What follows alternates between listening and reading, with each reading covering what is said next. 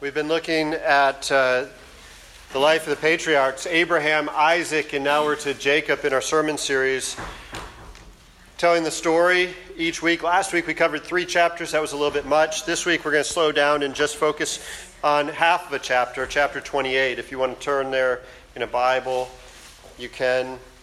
We're going to read beginning in verse 10, just a little bit of context here. You remember last week that Jacob and Esau were at each other. Jacob steals Esau's birthright and blessing.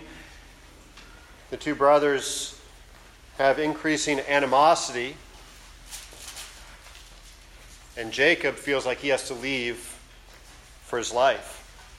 Rebekah encourages him to go. It's kind of a mixed reason for him going. He's fleeing for his life, but also he's going to find a wife that's not of the Canaanites, as God had commanded, and as Esau had disobeyed in marrying not one but 2 Hittite wives, kind of part of the group of Canaanite people, and then also marrying one of the daughters or granddaughters of Ishmael. We come to verse 10, and Jacob is leaving his family in Beersheba and heading toward Haran. If you remember, Haran is the middle point of the journey that Abraham and his father Terah and extended family take that journey from Ur of the Chaldeans to the east in Mesopotamia, and they're intending to come to Canaan, but they stop in Haran. And that's where Laban is, that we'll read about next week. But here we are. Jacob is leaving Beersheba on the way to Haran, and he gets stopped. You read with me or listen as I read. Jacob left Beersheba and went toward Haran. And he came to a certain place and stayed there that night because the sun had set. Taking one of the stones of the place, he put it under his head and lay down in that place to sleep. And he dreamed, and behold, there was a ladder set upon the earth, and the top of it reached to heaven. And behold, the angels of God were ascending and descending on it. And behold, the Lord stood above it and said, I am the Lord, the God of Abraham your father, and the God of Isaac. The land on which you lie, I will give to you and to your offspring. Your offspring shall be like the dust of the earth, and you shall spread abroad to the west and to the east, and to the north and to the south, and in you and your offspring shall all the families of the earth be blessed. Behold, I am with you and will keep you wherever you go, and I will bring you back to this land. For I will not leave you until I have done what I have promised you. Then Jacob awoke from his sleep and said, Surely the Lord is in this place. I did not know it. And he was afraid and said, How awesome is this place! This is none other than the house of God, and this is the gate of heaven. So early in the morning Jacob took the stone that he had put under his head and set it up for a pillar, and poured oil on top of it. He called the name of that place Bethel. But the name of the city was Luz at the first. Then Jacob made a vow, saying, If God will be with me, and will keep me in this way that I go, and will give me bread to eat and clothing to wear, so that I come again to my father's house in peace, then the Lord shall be my God. And this stone which I have set up for a pillar shall be God's house. And of all that you give me, I will give a full tenth to you. This is God's word. Will you pray with me? Oh Lord, will you open our eyes to see and our hearts and our minds to hear and believe this your word, the wonderful truths contained in it, and the direction you give us for all of life. We ask this in Jesus' name. Amen. We are climbing Jacob's ladder, the song begins. It's not just a children's song. It comes from a slave spiritual that was written and sung in the fields in the 1800s, even as far back as the 1700s perhaps. Slaves who were not allowed to communicate with one another through conversation would be allowed to sing songs to keep their morale up in the fields, and so they would write songs to encourage one another. Oftentimes these spirituals were based on biblical truths, simple in their form but complex and rich in their meaning, especially to one another. Jacob's ladder was speaking of emerging out of the bonds of slavery, of reaching heaven in its freedom. Jacob's ladder sounds like it's a self-centered effort to climb up to heaven at first, but if you peer into it, perhaps that's there to some degree. But it's also pointing in a hope of deliverance that comes ultimately not from their own strength or their power, for they were mostly powerless to save themselves, but a need for God to come and save them and to rescue them out of their sin and their circumstance.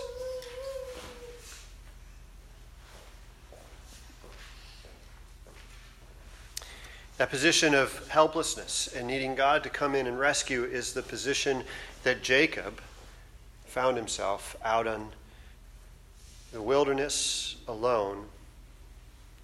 And it's a familiar position for us as people of God.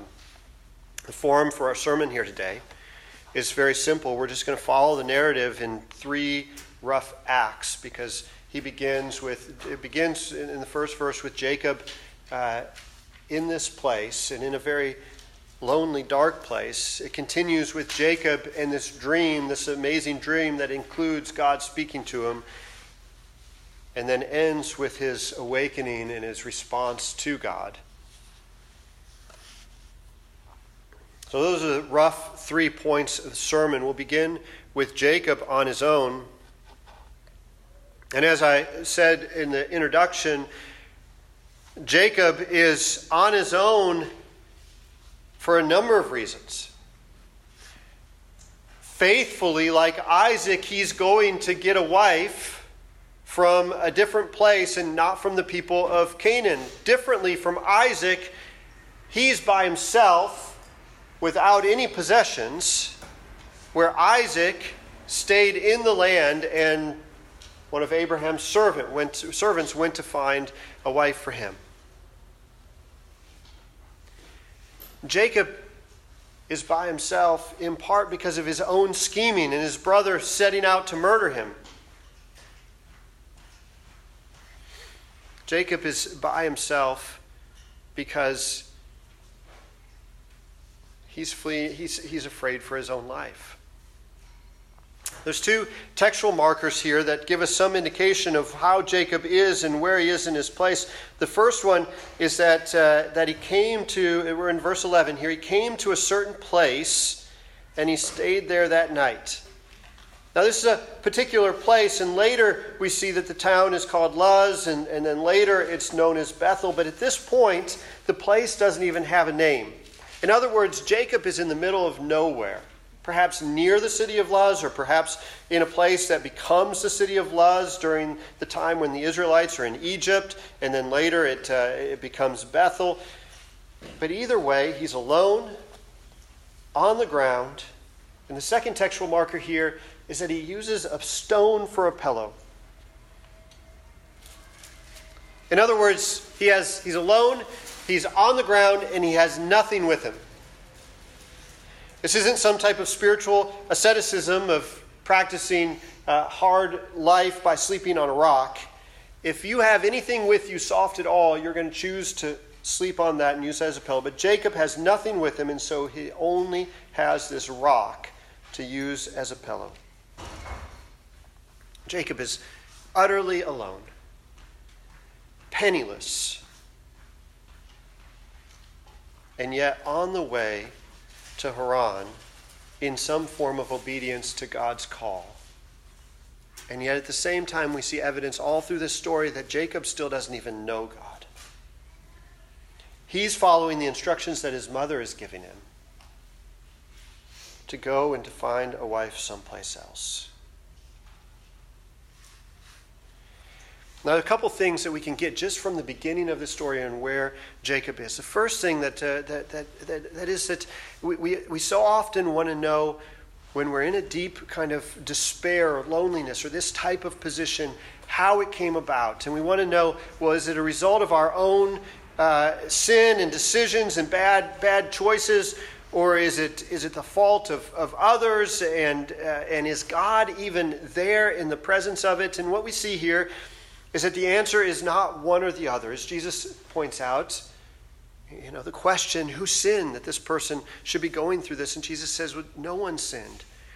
But if we look back on the story of Jacob, we know that Jacob has sinned. He's connived and schemed his way through life to get both the blessing, the birthright, and the blessing. He's at odds with his brother and even his father.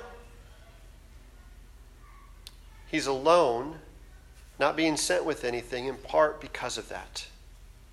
And yet at the same time, he's somehow following God's command to some degree. And in a much more significant way, God meets him in this place. God comes and tells him he's with him. As the story unfolds, we'll go there. The second thing I want you to see here is how God uses this type of place to come and meet us. And that in God's sovereignty, God chooses these places when we have nothing, when we're alone, to come and speak to us and meet us, and lead us and direct us in a way that becomes a pattern in Scripture. When life is going well, it's tough oftentimes to feel like we need to go to God or to realize that we need him to come to us. But in these places, God chooses to use them to draw us to us. Now, this addresses an important question in the life of the Christian, and also for unbelievers, because one of the biggest questions and concerns that you hear people say, well, I can't believe in a God who allows suffering. And we see here Jacob suffering. And the problem with this statement, I can't believe in a God who allows suffering, is that it reveals two assumptions. One is that you believe in a God who's big enough to stop the suffering. You believe in a God who's big enough to stop the suffering. But if you believe in that God who's big enough to stop the suffering, then you have to concede that that God may be big enough to have a purpose for that suffering that is outside of our ability to understand. You can't have it both ways. Either God, the God that you believe in, or the God that you disbelieve in, is too small to have control, or he's big enough to have control and also big enough to have a reason that we can't and oftentimes don't see. So that's where Jacob is. He's all by himself. He's alone. He's in this vulnerable place. It's a place that he's receptive to God, and God, sure enough, comes and meets him in a dream. He falls asleep. He's tired. The night has come. He lays his head down on the pillow, and verse 12 says he dreamed. Now, I want to stop there before we look at the significance of the dream, because the dream is filled with all kinds of significant truths. But just to say a word about the dream itself, let me say three brief things about it. First thing, don't write off dreams. One of the testimonies you hear over and over if you engage with missions, especially with missionaries in Middle Eastern countries, is the number of people who are coming to Christ because they see Jesus in a dream. And most of us want to be able to take that and put it in some type of category, file, and say, well, God uses that. Well, maybe God uses that in some circumstances. Let me tell you a brief story. A friend of mine, Dennis Pagola, who's worshipped here at the church before, and I got to know while I was leading a Bible study for 5 years down at a low-income hotel in SRO downtown. Dennis Pagola, He died just recently. I didn't even know he had died or that he was particularly sick. He had been near death many times. It was sort of a miracle that he kept living. I got a call a week before his funeral from his daughter. She gave me very little information, wanted me to perform his funeral. I was in New York at the time. I could not do it. His daughter still hasn't called me back to tell me how he died or anything else, even though I've asked her. Dennis, in many ways, was like Jacob in a very lonely position. If you allow me to eulogize him just a bit here, it's the only place where I can, because I suspect that any of you who even knew him just briefly met him. He had very few acquaintances. I would teach this Bible study down at the Dustin Arms weekly. And Dennis had the room right next to the hallway where we would have this study, and he would open his door crack and listen in on the study. Occasionally he'd come out, but usually I would go in to say hi to him after the study and talk. Every week I'd see the door cracked. One day I came back. He had been gone the week before. I talked to him. Turns out he had been arrested for something, and he was in jail. And while he was in jail, he had a dream. The dream was more elaborate. I'll just tell you a little bit of the basic of it. He said part of the dream was that Jesus was reaching out his hand to him. And Dennis said, I didn't reach out to take it. We talked about it a little bit, and he said, do you think I'm crazy? I said, Dennis, I don't think you're crazy unless you don't reach out and take Jesus' hand. But he had heard the truth through this study, and it was no simple study. Through the years there, it was about 2 years that he was in the Dustin Arms, and he stayed there, and he would not make a decision for Christ. And finally he said, I'm ready to believe in Christ. Now, Dennis wasn't your typical near homeless kind of person. Dennis served in Vietnam as a special forces. He was with the Navy SEALs on the riverboats, had post-traumatic stress disorder from that. Dennis came back and got his law degree and a master's of business administration.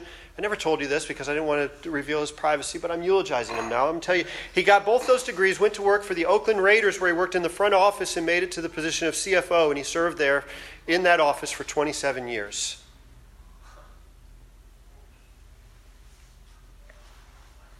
He lived in a large place in La Jolla for a long time, and as the Oakland Raiders moved back and forth between LA and various places, he would fly up to those places.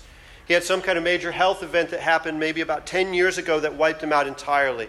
The owner of the Oakland Raiders was notoriously stingy, and I suspect, though I never asked him, that his health insurance didn't cover everything and that he had lost everything in his bank account. And he had also lost his health along with it. He still had a fairly sharp mind. Dennis prayed that prayer, but one of the things that constantly frustrated me was that he stayed isolated. He stayed alone. The dream revealed Jesus, but it couldn't reveal, or it didn't reveal, I should say. God could reveal it. It didn't reveal his need to be a part of the body, and I encouraged him all the time to do that, and he never did. He died alone. He was buried alone.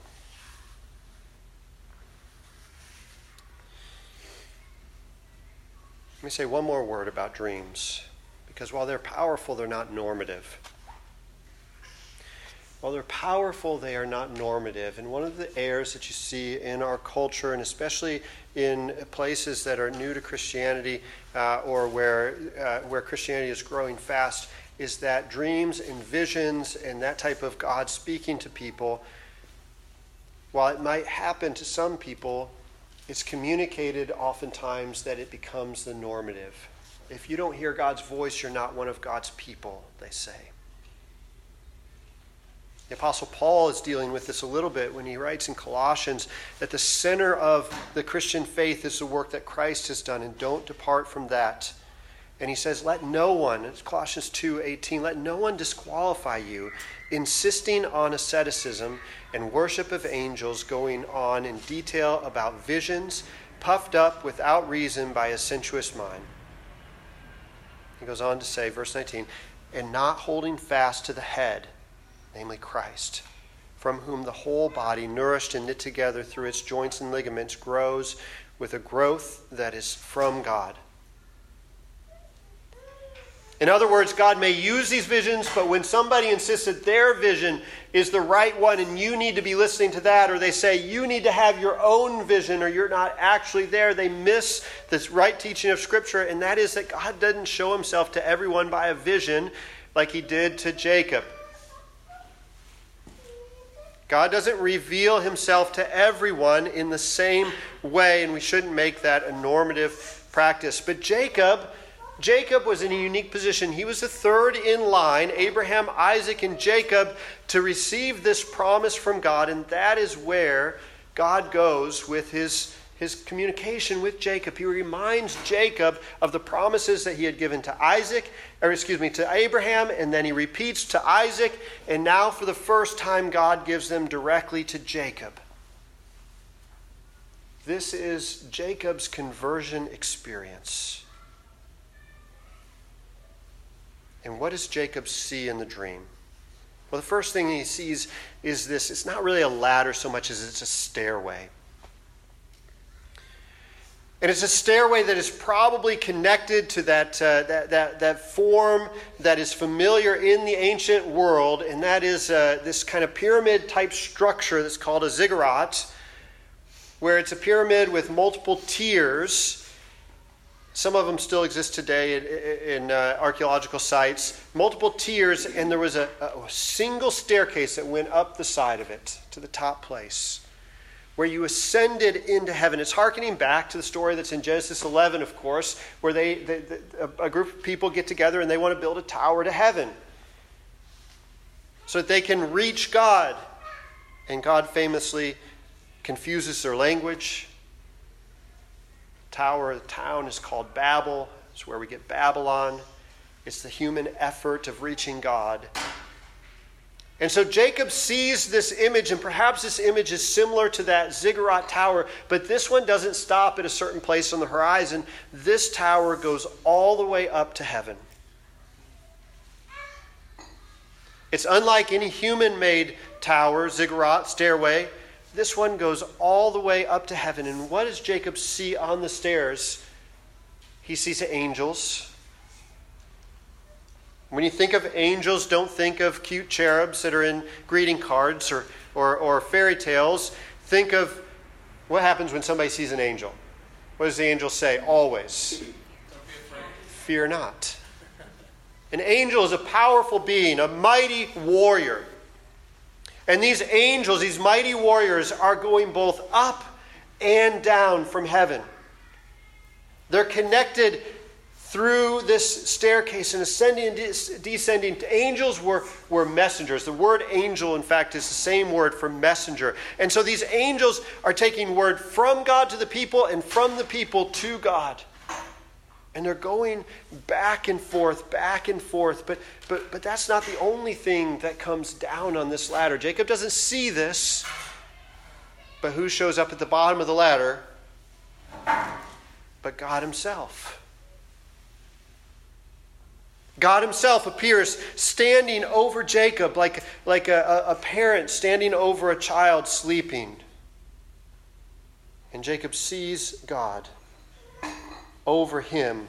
Sometimes it's translated over it, but God is near Jacob and speaking to him. It doesn't make any sense that God was at the top of the ladder yelling down to Jacob here. God is near Jacob. He's descended the ladder. You see, all of the other examples in ancient Near Eastern religions and stories, the ladder is intended for the people to ascend up to God.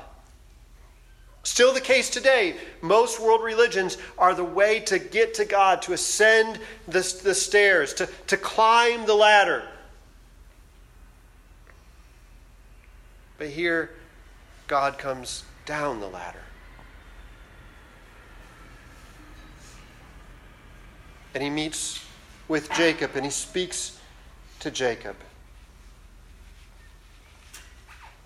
And at first he identifies himself. I am the God who spoke to your father Abraham and your father Isaac.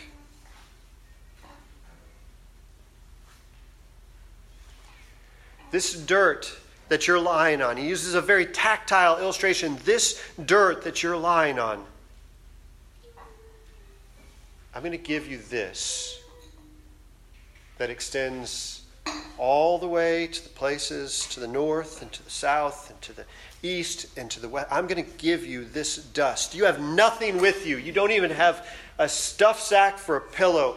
But I am going to give you all this. Not only that, look at how many grains there are. You're right there. Your head is right there. You can see it. Look how many grains. I'm going to give you as many offspring as the grains of the sand. Those are the promises that he had given to Abraham and to Isaac. He continues with his promise. He says, I'm going to bless you, and repeats that promise that he gave to Abraham back in Genesis chapter 12. You remember what it was? I'm going to bless you, and through you all the nations or the peoples of the earth will be blessed. Never a blessing to be hoarded and to kept, but a blessing to receive and to bless others with.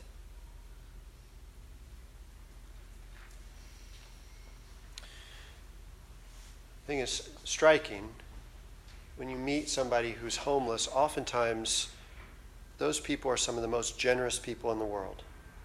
They have nothing. And yet when somebody near them needs a shirt, they'll give them the shirt off their back. In our positions of comfort and security, oftentimes we find ourselves unable to give to others. Now, Jacob's response reveals a little bit more to this story, and we'll look at that as well. But Jacob is still in this lowly position where he can hear God's voice and saying, I'm going to bless you, and through you all the nations, the families of the earth will be blessed.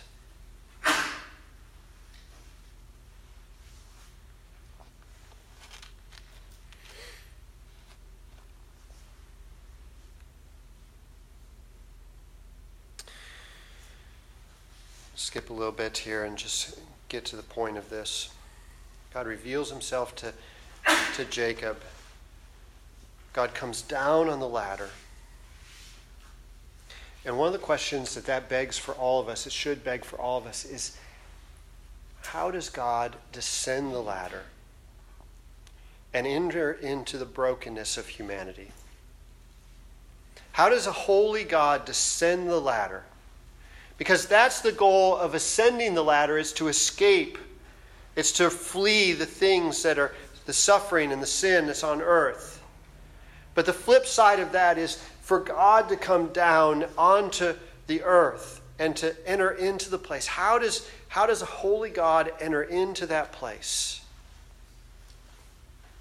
And to get to the answer of that, we have to turn to John 1:51. It's printed in your bulletin there. And John, the Gospel of John, is recording Jesus in a conversation as he's gathering his first disciples with him. And some of the disciples, Simon Peter and his brother and some others are gathered together. This is really the first few disciples. And one of them goes and tells another future disciple, hey, come and meet the Messiah. He says, he's from Nazareth. And the other one says, well, nothing good comes from Nazareth. How can this be? And they go, and Jesus says something to him that reveals that he has inside information. He knows about the needs of it. And Jesus says this, 151.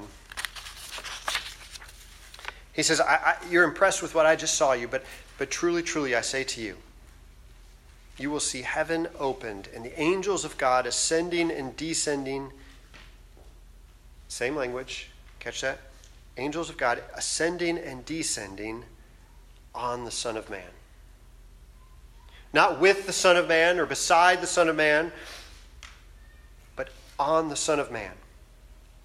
A.W. Pink says, if we could not point to this verse in what we're advancing, some of our readers might charge us with indulging in a wild flight of the imagination. But Jesus uses these specific words. You're going to see the angels in descending on the Son of Man. He, of course, is himself the Son of Man. It's the title that he uses for himself most often. And what he's saying is, I am the stairway. Jesus is saying, I am the stairway. There's no way for God to come down from heaven and enter into the sin of humanity unless there's a way made. There's no way for the sin, humanity in its sin, to ascend the staircase unless he is the staircase.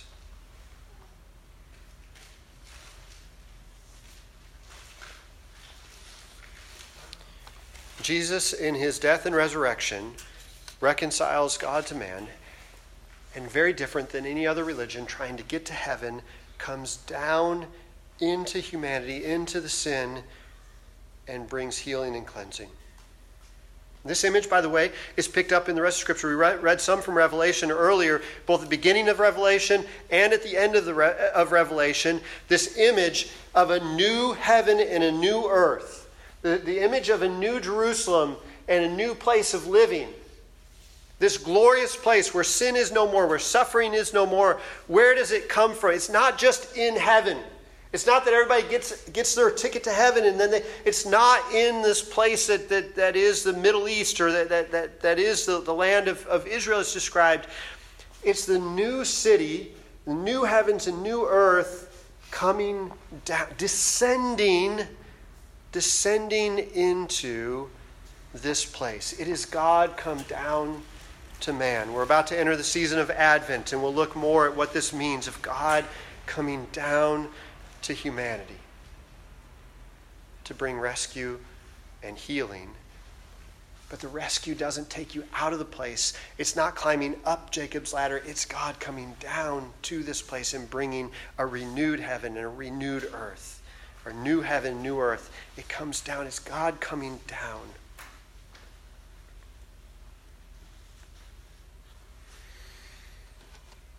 Now, with that in mind, let's look at Jacob's response. Jacob responds, and verse 16, Jacob awoke from his sleep, and he said, "Surely the Lord is in this place, and I did not know it." He was afraid. He says, how awesome is this place? That term place, this certain place that he referred to earlier, this place is none other than the house of God, and this is the gate of heaven. Now the house of God, Bethel, El being God, Beit El is meaning the house of God, or the city of God. So Jacob attaches it to this particular place where he met God and where he saw that God ascends and descends. But the house of God picks up this significant meaning throughout the Scriptures, and it refers specifically to the tabernacle and then later the temple that was in the midst of the Israelites. Again, this picture of God coming down and dwelling with humanity. It's referred to over and over, dozens, hundreds of times. The house of God. The house of God is the place where God dwells with humanity. And the gate of heaven, this is a fairly unique phrase, but it refers back to those efforts of people trying to get up the ziggurat. It even has some connections to the name Babel. The gate of heaven isn't like some kind of magical portal like in the Harry Potter movies and the Ministry of Magic where everybody just appears at the same time. They don't all appear in the same place. The gate of heaven, the house of heaven, the house of God had this particular place and time in Jacob's mind that becomes the tabernacle, the temple in the time of the Israelites. But these things are material things that point us to this greater truth, and that is that the dwelling of God is with humanity. Jesus says, I am the temple. He says, you become the temple. I live in you. The gate of heaven becomes not this particular place, but any place where God comes and meets somebody, especially when he comes and meets them in their time of need. Jacob turns this stone on end and he sets it up as a pillar and he anoints it with oil. He doesn't yet offer sacrifices, and it's probably tied to his lack of belief. And this is sort of fascinating about his response. Did you notice this? That he gets up and he makes a deal with God. Jacob is a conniving, he's a dealer. He continues his dealing with Laban. He comes to it. He says, God, if you will be with me and will keep me in this way that I go, and will give me bread to eat and clothing to wear, right? Another hint that he doesn't have these things right. So that I come again to my father's house in peace after he's gone up to Haran and comes back. Then, then you shall be my God. And this stone which I have set up for a pillar shall be God's house. And of all that you give me, I will give a full tenth to you. It's again not a pattern for us to follow. We said Genesis tends to give us the what, but not so much of the why. Genesis in this case gives us the what, but the New Testament helps us understand the who is the latter. The conditional response of Jacob is still a response out of fear, not of God, but a fear for his own livelihood, a fear for who he would be. But here's the significant thing here. What does God do? He doesn't correct him. He doesn't say, oh, you missed that one. Head back to your family. We'll start this again in a couple years once you're ready. He doesn't speak another word to Jacob right away anyway. He goes with Jacob. He shows this kind of patience and compassion for a man who's wrestling to find a faith that is weak in his mind, that is weak in his heart, that he doesn't understand is still entangled and entwined with sins of his past. And God reminds Jacob of what we studied last week, that it wasn't Jacob who chose God, but God who chose Jacob. It wasn't Jacob who went to find God in the wilderness. It was God who came to find Jacob in the wilderness. Jacob sets up a rock of remembrance there in the wilderness. In part, I'm sure it served to remind him that it was God who was faithful in this and not him. God doesn't call us to say, well, if you'll give me this, then I'll follow you. That is a vow that has been made by millions of people. And it's a foolish vow. The response that God calls us to is when Jesus reaches out his hand to us, we take it. When Jesus calls us to go to a certain place, we go. When Jesus calls us to a certain practice, we do it. Jacob's life doesn't change immediately with what is probably his conversion. I was reading an article just this week in the Wall Street Journal about Disney and its princess industry. Some of you may have seen it. Evidently, Disney is in a crisis. For the image of beauty and of goodness that the princesses have conveyed over the years is being challenged now. And a recent movie mocks multiple princesses in one scene where they're off stage and letting their hair down and just getting out of bed and whatever else the things were. Mandy helpfully quipped, if you're looking to Disney to find the model for humanity or what a godly woman is, you're looking in the wrong place to begin with. Read a good book. They were somehow wrestling to find a strong woman example in Disney, and it didn't exist then, it won't exist now. It exists in books and exists in the Bible throughout. Examples of those strong women. But the article ended with this interview with a woman from San Diego, 31 years old, 2 little kids, all of them big Disney fans. And she says to her daughters, and they've been trained to respond anytime they hear the words, and they lived happily ever after, her daughters chime in, quote, with lots of hard work and open communication.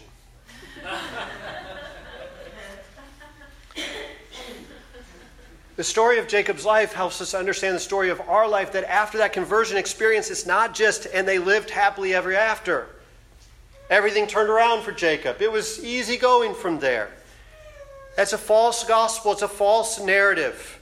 It's not the message that comes from angels. It's not the message that comes from God. It's not the message that we've been called to communicate to others. The work that Jacob entered into in his conversion continued with lots of hard work, and sometimes open communication and sometimes not. And what another pastor friend titled his book, The Sometimes Stumbling Life Kind of Life. But the story of Genesis is all about God faithfully leading his sometimes stumbling people through life and faithfully continuing to shepherd them and guide them. Understanding that those Jacob types of moments with our head sleeping on a rock for a pillow are things that God has chosen to use to call us to himself, to break us free from the idolatry of self-sufficiency, the idolatry of self-salvation, the idolatry of all kinds of other things we find in our life that distract us from hearing God's voice speak to us.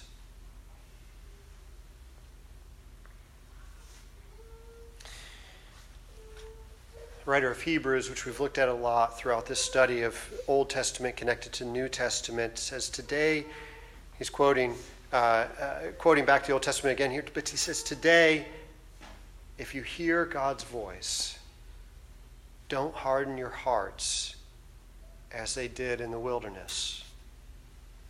When the Israelites, now a massive number of peoples, still not the number of grains of sand, but a million plus people are wandering in the wilderness, and they heard God's voice, and what they did, they hardened their hearts.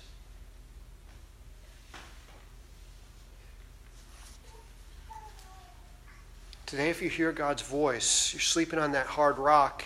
That rock can either be a metaphor for the condition of your heart, rock hard, or you can turn that rock up on its end and set up a pillar of remembrance for how God met you in that place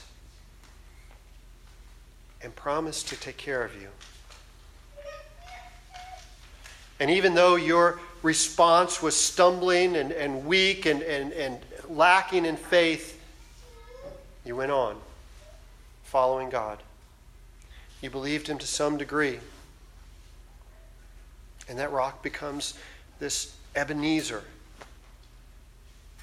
It's a word that means rock of remembrance. The illustration is all through the New Testament as well. And Jesus says, I am that rock. I am the cornerstone. I'm the pillar. We're living stones, but he is the cornerstone of that temple, the holy God living in your heart. It's no longer unholy. It's been made holy. Though we stumble, though we sin, your heart has become a holy dwelling place for the God of the universe who descends that stair to rescue and meet with you in those places. Let's pray.